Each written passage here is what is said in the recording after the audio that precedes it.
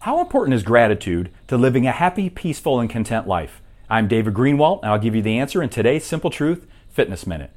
Concentration camp survivor Dr. Viktor Frankl says, "To live is to suffer. To survive is to find meaning in the suffering. Gratitude is a key to finding meaning in the suffering." Science supports an attitude of gratitude. Living gratefully can lower blood pressure, improve immune function, foster healthier relationships, promote happiness and well-being, and spur acts of helpfulness, generosity, and cooperation. But life is hard and rarely smooth. True, but gratitude is a choice. Without minimizing or denying hardships or challenges, gratitude gives us the ability to look first at what is good and working in our lives.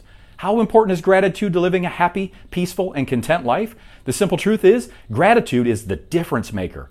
Whatever you are proactively grateful for grows stronger. The more you recognize and express gratitude for the things you have, the more things you will have to express gratitude for. I'm David Greenwald, and that's today's Simple Truth Fitness Minute.